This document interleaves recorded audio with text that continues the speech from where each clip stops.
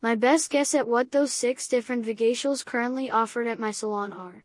Note: women unfamiliar with the concept of vaginal facials need not panic, but should assume their own genitals resemble a 1950s janitor's mop.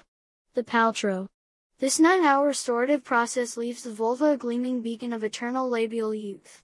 Poems about its ethereal beauty will be written in notes and posted to Insta. Coldplay songs shall be remixed in its honor. The O'Keefe. A procedure that involves both a heavy steaming and light sandblasting. The vulva is left resembling a sun-bleached cow skull. A super shiny one.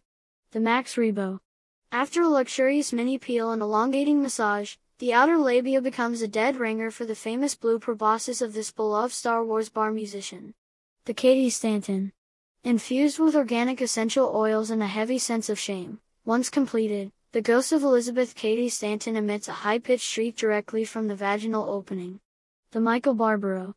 A lavender candle is burned while the daily is blasted at top volume from a Bose speaker positioned directly between the thighs. The vulva is left feeling both informed, and with a real human feel for the story. The Zamboni. Specialty procedure. Inquire at reception. Not suitable for women under 40.